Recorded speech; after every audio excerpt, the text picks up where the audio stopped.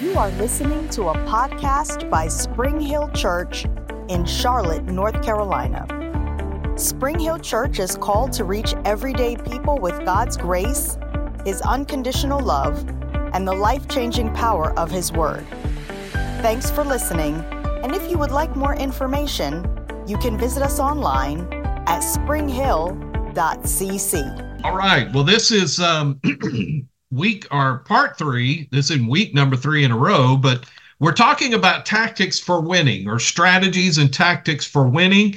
And I really believe that the Lord laid this on our heart to talk about this here at the beginning, or the wrapping up 2023 and then moving into 2024. And I believe that there's going to be some helpful things that come out of this to really help us get our year started well. So do me a favor, let's go back in the Old Testament to the book of Joshua, and let's look at Joshua chapter 10. We're going to look at a story that you're, I'm sure, familiar with, but maybe from a little different angle. Joshua chapter 10.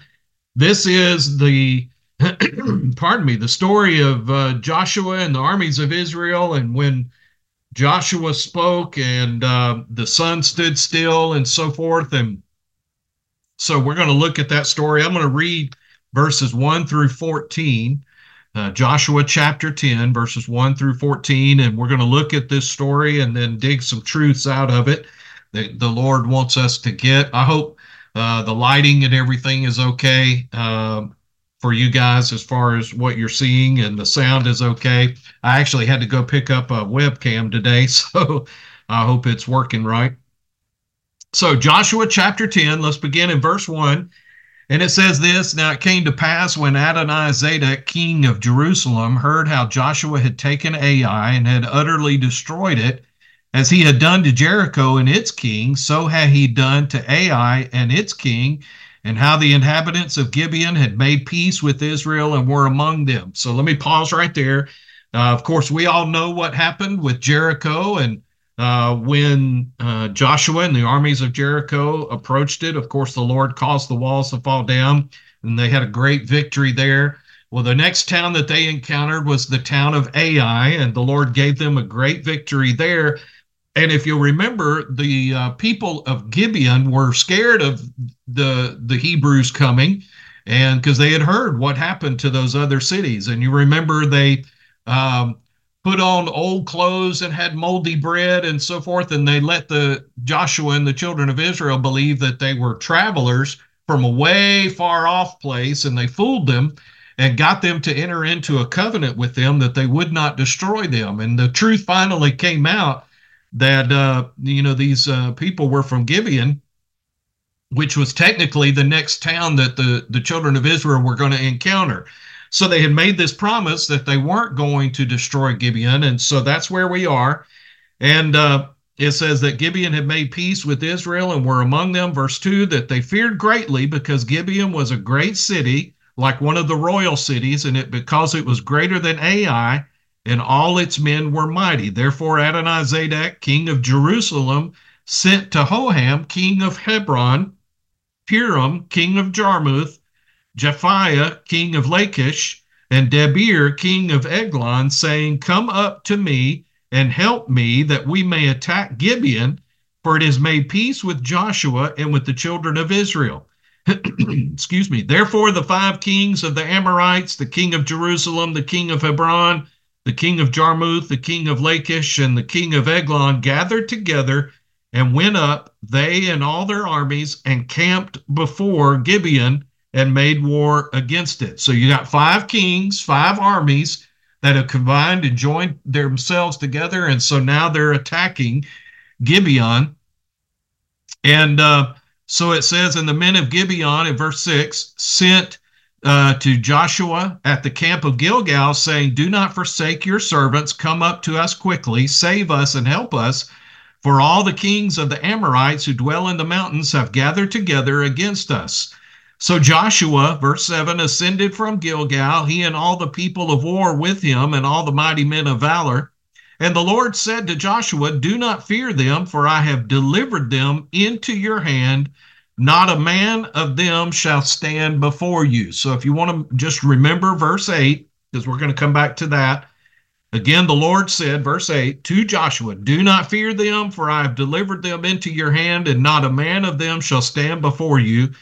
Joshua therefore came upon them suddenly, having marched all night from Gilgal. Verse 10, so the Lord routed them before Israel, killed them with a great slaughter at Gibeon, chased them along the road that goes to Beth Horon, and struck them down as far as Ezekah and Makkedah. And it happened as they fled before Israel and were on the descent of Beth Horon that the Lord cast down large hailstones from heaven on them as far as Ezekah, and they died. And there were more who died from the hailstones than the children of Israel killed with the sword. Now, I'm not going to get into this tonight, but there's a whole backstory with the Amorites. And it wasn't that God was mad and just picking on these people and decided to wipe them out. No, there was a history that led up to this. So, and again, I won't get into that, but just know that there was some background to that. And so then verse 12, then Joshua spoke to the Lord in the day when the Lord delivered up the Amorites before the children of Israel. And he said in the sight of Israel, so he said this where everybody could see it and hear it, sun, stand still over Gibeon, and moon in the valley of Ajalon. So the sun stood still, and the moon stopped, till the people had revenge upon their enemies. Is this not written in the book of Jasher? That's a historical book to the people of Israel. So the sun stood still in the midst of heaven, and did not hasten to go down for about a whole day. So nearly 24 hours, time stood still. And there has been no day like that before it or after it, that the Lord heeded the voice of a man, for the Lord fought for Israel. So you see this great miracle that the Lord did, all found there in Joshua chapter 10. And so let's begin to break this down and let's look at it. And again, I'm all about the details. So let's pinpoint some details here. And let me say this to you, really, second only to the resurrection of the Lord Jesus Christ, this is probably the greatest miracle in the Bible. You might say, well, why would you say that? Because there's tons of miracles that are recorded in the Bible. But think about this with me, that most miracles impacted one or a few people. There might have been, you think about all the miracles that Jesus did during his ministry. Most of the time, if it was a healing or something of that nature, it benefited one person or it affected one person's life. The only exceptions would be when he fed the multitudes. And then even in the Old Testament, a lot of the miracles that we see in the Old Testament basically dealt with one or a handful of individuals. But if you think about this particular miracle, where time stood still for almost a full day. In other words, the sun never set, the moon never rose, and so time was suspended. So think about this.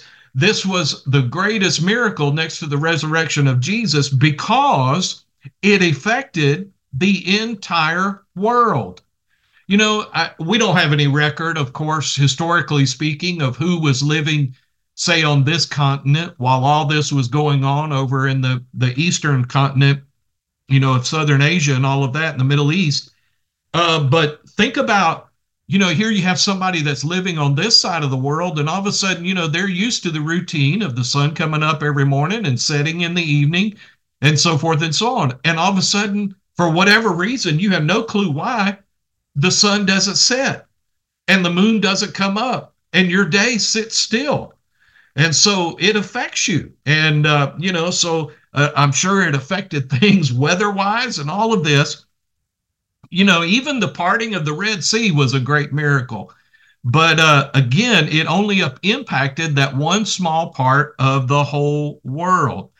And so when Joshua stood and made that commandment, it affected the entire earth, and it had an effect on it forever. Because time did stand still. There is a record, and I don't remember all the details, but, Matthew might even know more about this than I do, but when the scientists were doing all of their studies, when we first started launching satellites to go up into orbit, all of that is based on synchronicity and everything, the orbits that they set and so forth. And when they started doing that, all of the math and the computers and everything were not coming out correct and being able to calculate time and everything correctly. And one of the engineers happened to be a Christian and remembered this story in the Bible. And when he plugged into the equation, what happened on this day, all of a sudden, the math for the rest of the future fell into place. And so you can see that this one event affected the entire earth, even up until modern time. And so what is really funny, though, and I love God's sense of humor, but what is humorous about the story is that Joshua commanded that the sun stand still. Well, the sun doesn't move. We do. The earth is what revolves around the sun and rotates. And so actually, in spite of his astrological ignorance, God honored it anyway and calls the earth to stand still. Now think about this with me too. What happens if the earth starts turning? Well, gravity goes away. And so supernaturally, God stopped the earth from turning, and yet nobody floated off into space. People stayed on the earth and were able to function. So my point is this was an absolutely huge miracle that God performed. And notice again, what was the purpose for this miracle to take place? And it was this, so that God's people could obtain the victory that they needed and overcome their adversaries once and for all. So God stopped the earth from rotating for almost 24 hours, and yet gravity worked. And, think about this, the people that were on the other side of the earth, and it was nighttime.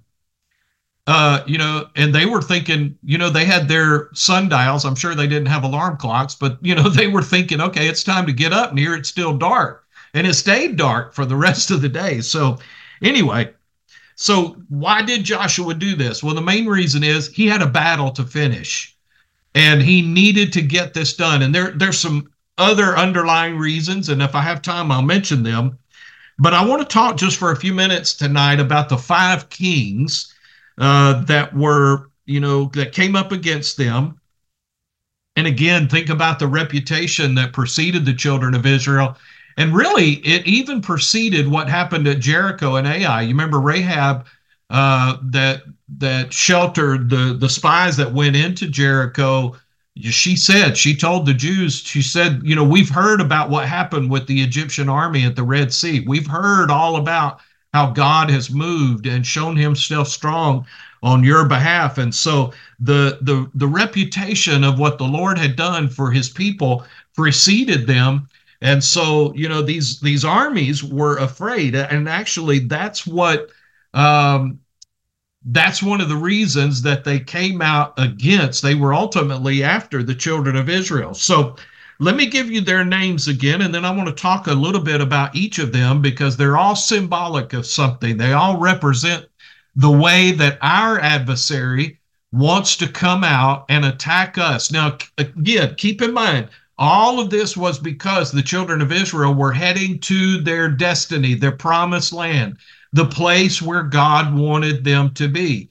And so our adversary, the enemy, the devil, that's his main thing. He's trying to keep us from entering in the place of promise that God wants us to get to and to be able to walk in. So let's look at these 5 kings. So the first one, let me give them to you again, and then I'll describe and we'll talk about each one. The first one was Adonizedek, and he was the king of Jerusalem. Now, somebody say, well, I thought Jerusalem was a holy city. Well, at this particular time, it wasn't. They had drifted away from the things of God. Of course, the Hebrews didn't have it yet. And so they were a pagan area, just like some of these others. So Adonizedek was the king of Jerusalem. You had Hoham, Hoham. He was the king of Hebron, which is south of Jerusalem. You had Piram, Piram. He was the king of Jarmuth. You had Japhiah, who was the king of Lachish. And then you had Debir, Debir, who was the king of Eglon. So let's talk about these guys. So number one, Adonizedek, who was the king of Jerusalem. And what's interesting, his name means the Lord of righteousness. But it is not the Lord as we know the Lord of righteousness. In the Hebrew language, and when you're looking at your English Bible, when you see the word Lord in the Old Testament, it's all caps. And that means that it's referring to the Lord God Jehovah. Well, this Lord of righteousness that is referred to in Adonizedek's name is not the Lord God Jehovah. It's another God. Okay, so what does this mean? Well, one of the things that the enemy will come and try and attack you with is some form of religion in order to deceive you and to get you off track.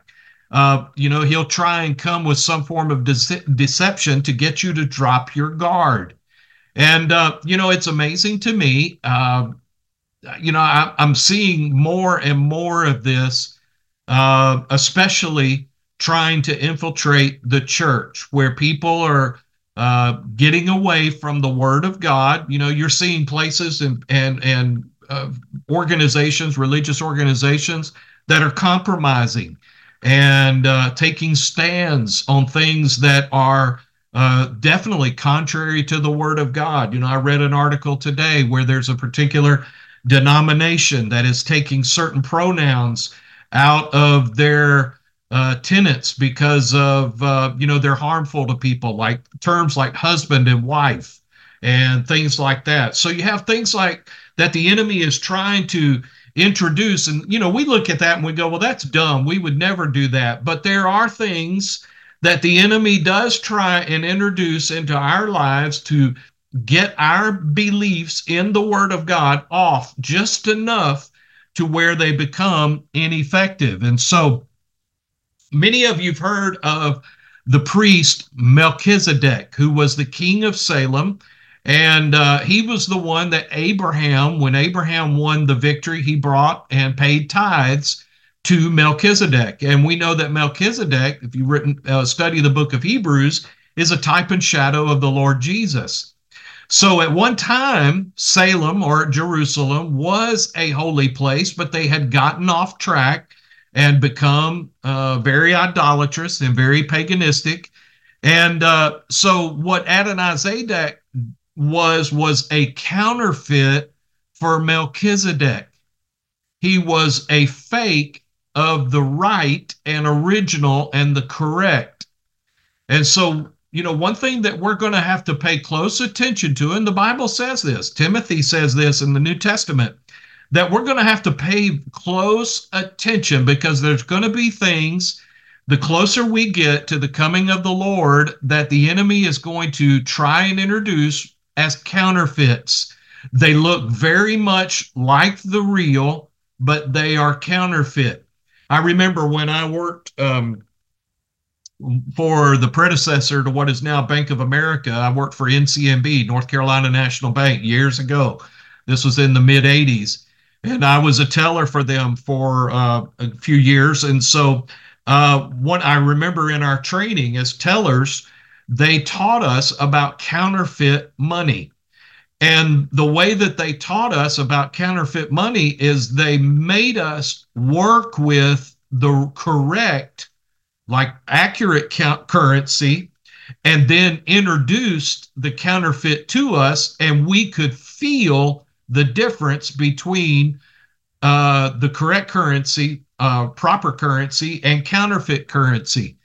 And so what they endeavored to do was to get us so familiar with what was right that we could very easily discern the counterfeit and the wrong. So if somebody tried to pass a counterfeit bill to us, we could feel that the paper was different, that it felt different, and so forth. And that's the same way that we have to be with the Word of God. We've got to be so familiar with the Word of God and acquainted with it and have such an intimate relationship with it that when the counterfeit is introduced to us, we know that it's wrong. It doesn't feel right. We might not be able to pinpoint exactly what's wrong, but we know that something is not right about this, and we're able to discern that. And so that's what the enemy is after. This is what Satan did in the Garden of Eden.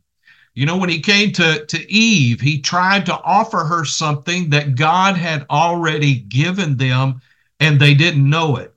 And so he tried to present to Adam and Eve a counterfeit of what God had provided for them. And so that's what he's going to try and do in our lives, is introduce the counterfeit. And we have to be on guard for that. Number 2, King Hoham, Hoham.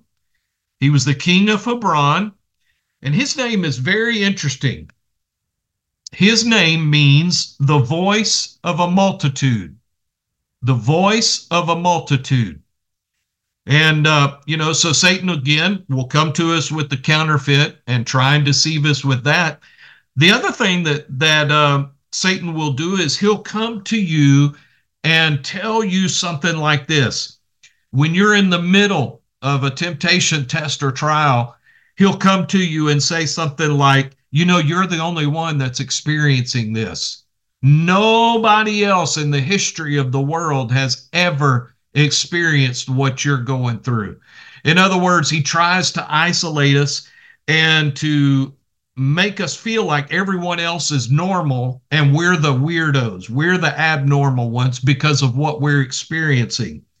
And so what you're going to have to do is you're going to have to make up your mind. If you have the word of God on the matter, it doesn't matter what the multitudes are doing or saying. Okay, so if you have the truth of God's word and what God's word says about your situation, and by the way, there is nothing new to humanity. Humanity has experienced everything that we go through. That's what the Bible says. There is no temptation that is not common to man. That's what the scripture says, I believe in 1 Corinthians chapter 10. And so you're not weird, you're not abnormal, and you can't let the voice of the multitude tell you that you are. And so again, if you have the word of God on a matter, it doesn't matter what the multitudes are saying. It doesn't matter what the multitudes are doing. You always go with what God has said. Okay? And there are going to be times when you feel like you're alone standing on the word of God. Stay with God, though, because I don't care what it looks like. God is always the majority. And let the naysayers say what they want to say. Let the multitudes say what they want to say. You stay on the word of God. When you're standing on the word of God, there will be those who will not understand or agree with you. Even your own family members are going to think you're a little different. Okay, let them think that. But I guarantee you, when they need prayer, you're going to be the one they call. Okay? Because they've seen God move in your life. They know that there's something different about you and that it's right. And so, but they may never tell you that, but when their backs are against the wall, I promise you, they're probably going to reach out to you. So, they may not understand or agree with you. Your family members might not understand or agree with you. As I said, there are going to be times when you have to stand on the word of God by yourself, but just know you're not by yourself. The Lord is with you as you're standing with that. And so ignore what the voice of the multitude is trying to tell you. The worst thing you can do is back down from what you believe because you're afraid of what people will say or think. Proverbs tells us that the fear of people is bondage. And so you can never be afraid of what people think about you. If God is cool with you, then really that's all that matters. Okay? And so you always need to remember that. God stands with you and he will defend you when you are standing on the word of God. I remember somebody asked Abraham Lincoln one time during the height of the Civil War, and they asked him, he said, do you think that God is on our side? And he said, I'm not concerned about that. I'm more concerned about, are we on God's side? And so, that's something that we have to be mindful of. But I can promise you, when you're standing on the word of God, you are on the Lord's side, and God will stand with you. So don't give any heed to what the multitudes are saying. Let's talk about number 3, Piram, Piram. He was the king of Jarmuth. And what his name, and I'm not cursing when I say this, but his name literally means a wild ass or donkey. Okay. So again, I'm not cursing. But it means a wild donkey. And he represents something that the enemy, Satan, will try and introduce and bring into your life. And that is instability and confusion. Instability and confusion. He'll try and bring instability and confusion into your life.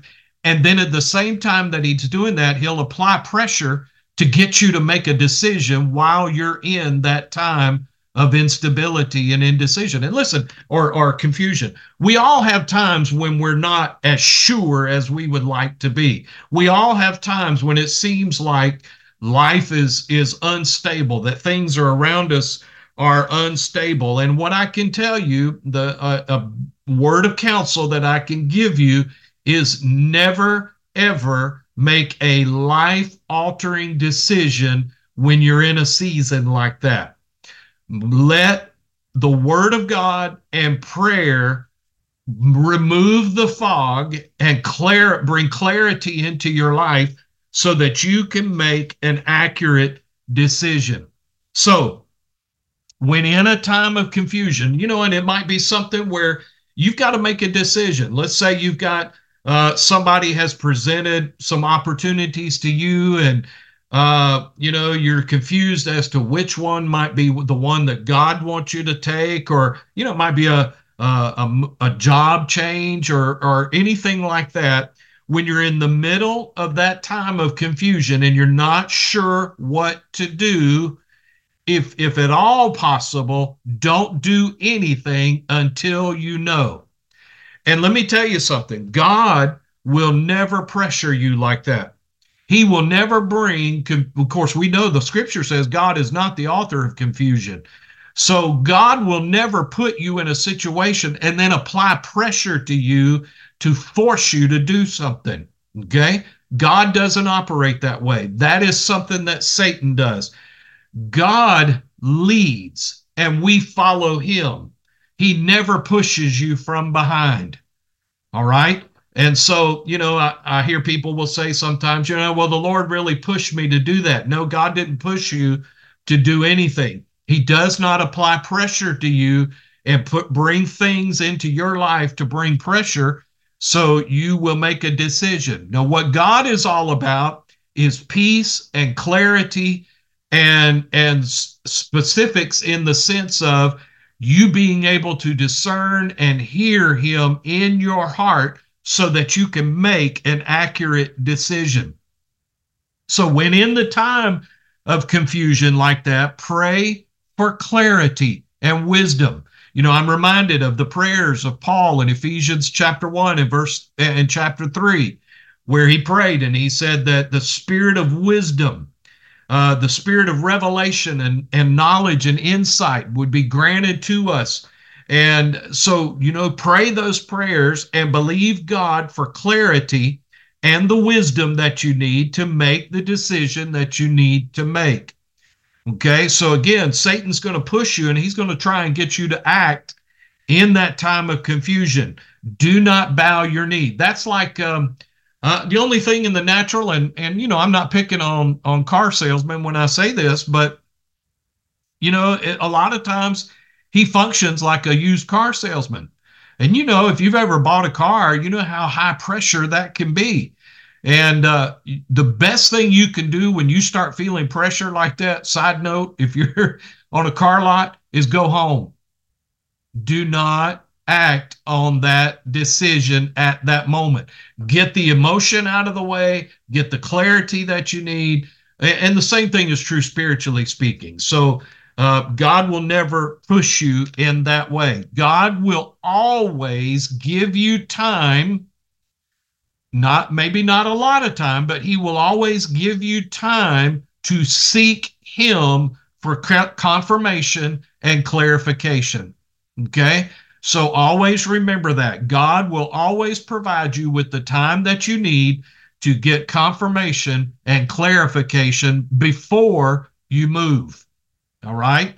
You know, Brother Hagin used to say all the time when he would teach us, he would say that God would rather you be slow in following him than he would be for you to be too quick and get out ahead of him. So it's a good thing to remember. All right, let's talk about the fourth king. Number 4 is Japhia, Japhia. He was the king of Lachish, and his name means this: bright or dazzling. Bright or dazzling. I'm going to kind of use a different illustration, but if you've ever seen the Disney Pixar movie Up and the dog in Up, I can't remember the dog's name, but anyway, he'll be right in the middle of a sentence and all of a sudden say squirrel, and his attention's off looking for a squirrel. Okay. Well, that's what the devil tries to do with us, is to flash bright and dazzling things in front of us to get our attention and distract us. Okay. And so he will always try and use something flashy and attractive in the world to get your attention, to distract you. And one of the things that he does is he at the same time that he's trying to razzle dazzle you, he tries to make Christianity seem boring and unattractive. Okay, like, you know, we can never have any fun. Christian people can't do anything. You know, Christians can't do this and can't do that. And, you know, Christian life is boring. And, you know, I may not go out in the world and do a lot of the worldly things, but I'm telling you, my life is anything but boring. All right.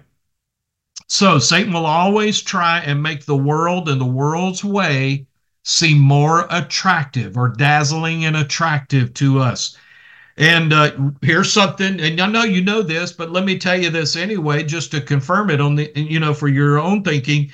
The world may be dazzling, but it is empty and there is nothing to it. It's like a flash in the pan and it's gone. All right. So there is no substance to the things of this world. It is empty. It fades away.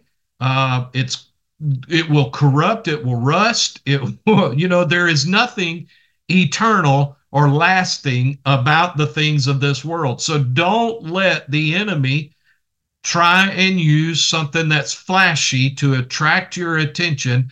You know, I'm going to say this, and I'm not picking on anybody when I say this, but, you know, think about this. And I am amazed throughout the years as I've seen biographies on certain music stars, anybody from Elvis to Whitney Houston to, you know, some of the others. And I'm not being critical when I say this, but the thing that you will note about the majority, the largest majority of these particularly pop stars, is they started out in church. Okay. And what happened? The enemy was able to dazzle them with things of this world and to distract them. And I believe in a lot of situations, get them away from what God had called them to do and to bring them to a place where they pursued and had worldly pursuits. You know, might have been money, might have been fame, whatever it was. And I'm not judging, but I'm just saying I have been amazed, and I could name a handful of them right now, of people that we all know. Some of them have passed away, but we all know that became famous in the entertainment industry, but started out in church. Their roots were in church. And, you know, the sad thing is, I guarantee you a lot of those people if they could have, if they didn't, if they had had the opportunity, would have gone back to their Christian roots, their church roots, because they really discovered as they got along in life and found out that there was nothing to what the world had to offer them. Sure, it might have been more money, might have been fame and all of that, and the adoration of people and so forth and so on. But let me tell you something. When the lights go off and you're in that room by yourself, none of that does anything for you. All right. So anyway, number 5, let's talk about Debir, Debir, the king of Eglon. And this word, the name actually means oracle. And an oracle is a voice that speaks false doctrine. Okay, and I know there are oracles for God, but I'm talking about an oracle that Satan uses is somebody that brings about satanic or false doctrine.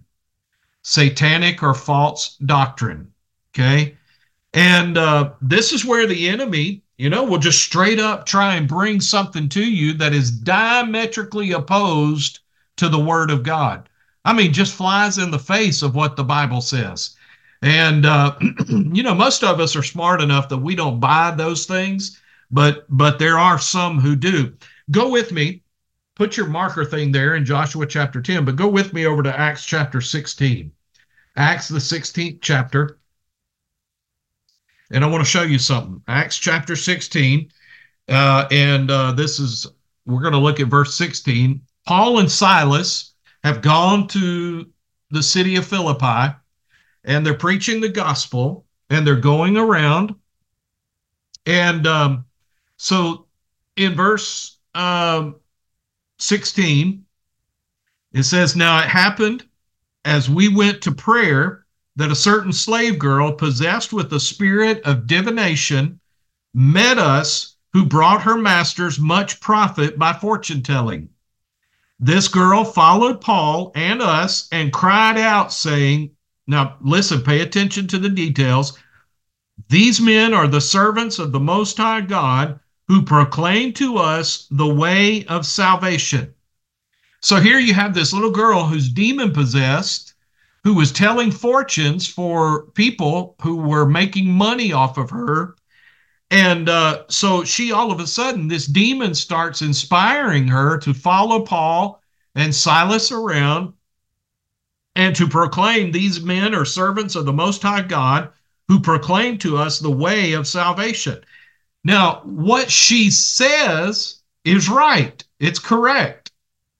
But there's a problem with it. Let me go on and finish. "And this she did for many days, but Paul, greatly annoyed," one translation says Paul being grieved in his spirit. Okay. It wasn't that she was just getting on Paul's nerves. He knew there was something wrong with what was going on here. And so Paul, greatly annoyed, turned and said to the spirit, "I command you in the name of Jesus Christ to come out of her." And he came out of her that very hour. So the demon that was inhabiting her came out of her, and she lost her ability to be able to tell fortunes. But notice what she was saying was, "These men are the servants of the Most High God, who proclaim to us the way of salvation." She is saying a correct statement. Now, what is the problem with this? The problem is, when you're preaching the gospel, you don't need the devil to do your advertising for you. You don't need demons marketing for you. Okay? And more than that, God wanted this little girl set free. It was wrong what these men were doing. They were taking advantage of her. But what the little girl was saying sounded right, but in Paul's spirit, he knew it was wrong, and he turned and cast the devil out of that girl. Okay? So what happens is, even though it might seem right, it was contrary to what Paul knew to be the Word of God. And so what the enemy is going to try and do is bring things into your life that are direct contradictions to the Word of God. So what, again, you don't need a demon advertising for you. The Spirit of God is well able to proclaim and to declare and to provide signs and wonders that demonstrate the goodness of God. Okay, he doesn't need little demon possessed children running around advertising for him. All right. So these kings, all five of these kings, represent what the enemy desires to do in coming against us at times. And so let's go back and let's talk about the children of Israel again. Let's go back to Joshua chapter 10. And so here you have the children of Israel. They have come up and they've overcome two armies, but think about it with me. They are 40 years into this journey, 40 plus years into their journey to the promised land, and they had never overcome more than one army at a time. They had never faced a situation where there were 5 armies combined. Now, there are going to be times when it's going to seem like, and maybe, early on in your Christian walk, you have victories. You have a victory, and then you have another victory. But let me tell you something, my brother and sister, there are going to be times when it seems like there's 5 armies that are coming out against you, where it seems like the enemy is coming against you 5 ways, okay? 5 different areas at one time, and it's going to seem overwhelming. I want to remind you of a couple of things. 1 John chapter 4 and verse 4, just make a note of that. 1 John 4:4, it says, "You are of God, little children, and have overcome them." Them is automatically more than one. And because greater is he that is in you than he that is in the world. So no matter how many armies it might seem are coming against you, greater is he that is in you than he that is trying to come against you. I also love the word of God in Deuteronomy chapter 28, where it says part of the blessing that comes upon us through the Lord Jesus Christ is that your enemies will come before you one way and flee from you 7 different ways. And so you need to know that, and you need to remember that. Now go back with me to the Joshua chapter 10. Let me remind you about the promise that the Lord made Joshua in verse 8. Joshua 10 and verse 8. The Lord said to Joshua, "Do not fear them, for I have delivered them into your hand, and not a man of them shall stand before you." Now let's break down what the Lord told Joshua in this promise, okay? Here's the first thing. Number 1, the Lord told him, "Fear not." The Lord told him to tell the children of Israel, "Fear not." Now, why did he start out by saying, "Fear not"? Well, because there was going to be an opportunity to fear when they opened their eyes and they looked and they saw the size of this army that was coming against them. You got 5 kingdoms that have combined, 5 armies that have combined to one, and it would be overwhelming. You open up, you look out one day, and all of a sudden you've got this humongous army that's coming after you. Then the first thing that God will tell you is, "Fear not." Do not be afraid, because the temptation is going to be, the bigger the army, the more afraid you are. Okay? Do not allow that to happen. Do not allow fear to arise in your heart. It might be where,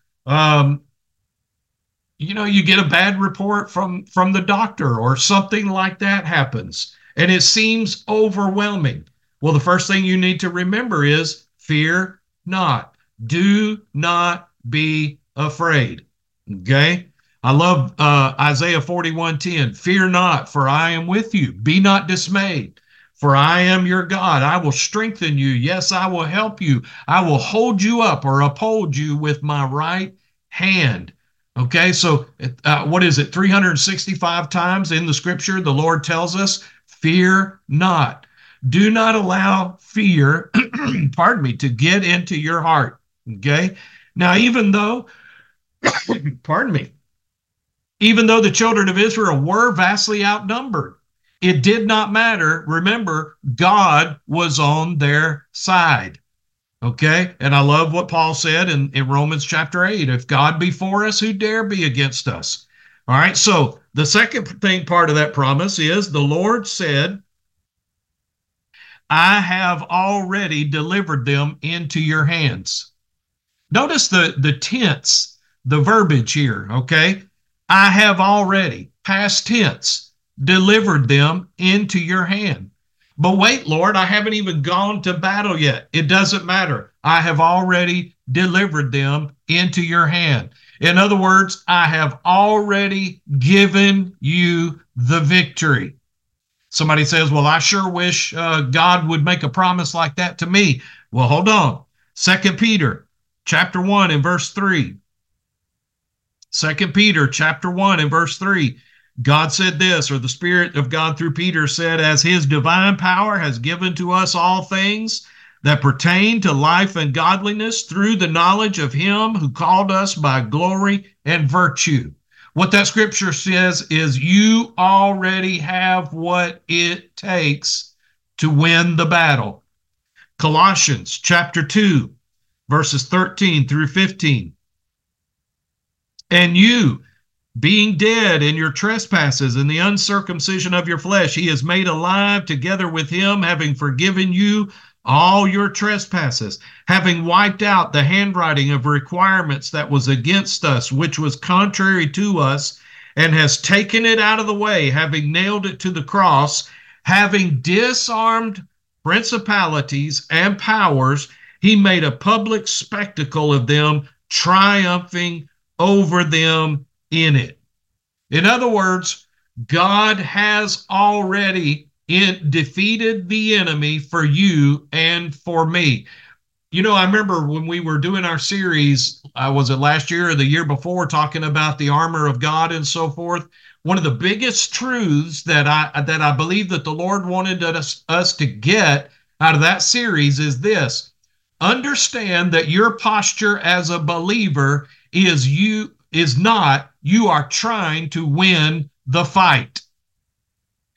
Don't take that posture. Your posture as a follower and a believer in Jesus Christ is this: I already have the victory, and I'm enforcing that victory from the place of overcoming that I stand in now. In other words, you're not trying to win the fight. The fight has already been won. You just have to remind the devil that he has lost and you are the victor in Christ. It's a whole different mindset and a whole different posture.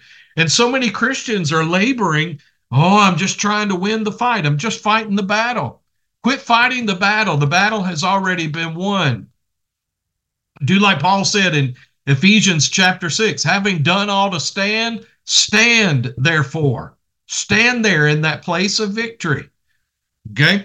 Now, and then the final part of that promise is that he said, the Lord told him, not a man of them shall stand before you.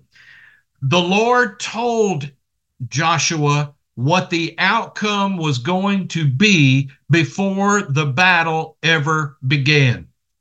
And he's done the same thing for us. He's told us what the outcome is going to be. Romans chapter 8, verse 37. Yet in all these things, we are more than conquerors through him who loved us. God has already told you how it's going to end. Okay? The battle is going to end in your favor. 2 Corinthians 2:14. Now thanks be to God, who always leads us in triumph in Christ, and through us diffuses the fragrance of his knowledge in every place. Okay? So look at verse 10 in Joshua chapter 10. It says, so the Lord routed them before Israel, killed them with a great slaughter, and then it talks about that they struck them down as far as Azekah and Makkedah, and it happened that they fled before Israel, and the descent of Beth Horon, that the Lord cast down large hailstones. So what is the point? The point here in this section is this: that if you will do your part and stand in faith, because notice they had to go to the battle. And when they showed up and they did their part in obedience to the word of God, God showed up and did his part. Now, notice this. You remember it says in verse 11, it says, there were more who died from the hailstones than the children of Israel killed with the sword. See, here's what you're going to find out. When you do your part by standing in faith on the word of God, and God does his part, just know this, his part's always going to be the biggest and the best. Meaning, he's the one with more horsepower. Okay? So he's the one that's going to accomplish the most. But he can't do his part until you first do your part. And that might mean you just take a simple step of faith and you dare to believe the word of God. Let's say you've gotten a bad report. It might be something financially or physically or whatever. Where you take a stand is when you dare to say, wait a minute, what does the word of God say? Well, the word says I'm healed. By his stripes, I'm healed. The word says that all of my needs are met according to his riches in glory by Christ Jesus. That's you taking a step and doing your part. And when you do your part, you open the door for God to be able to do his part.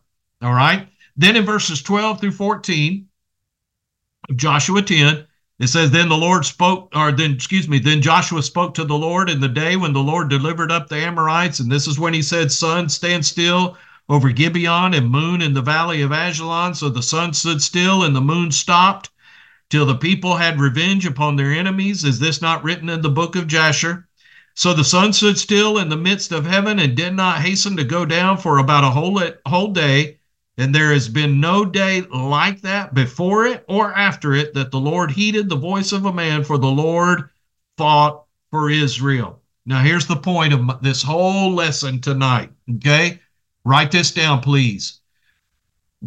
When we're facing something, we do not fight until the sun goes down. We fight until we win. Let me say that again. We do not fight until the sun goes down. We fight until we win.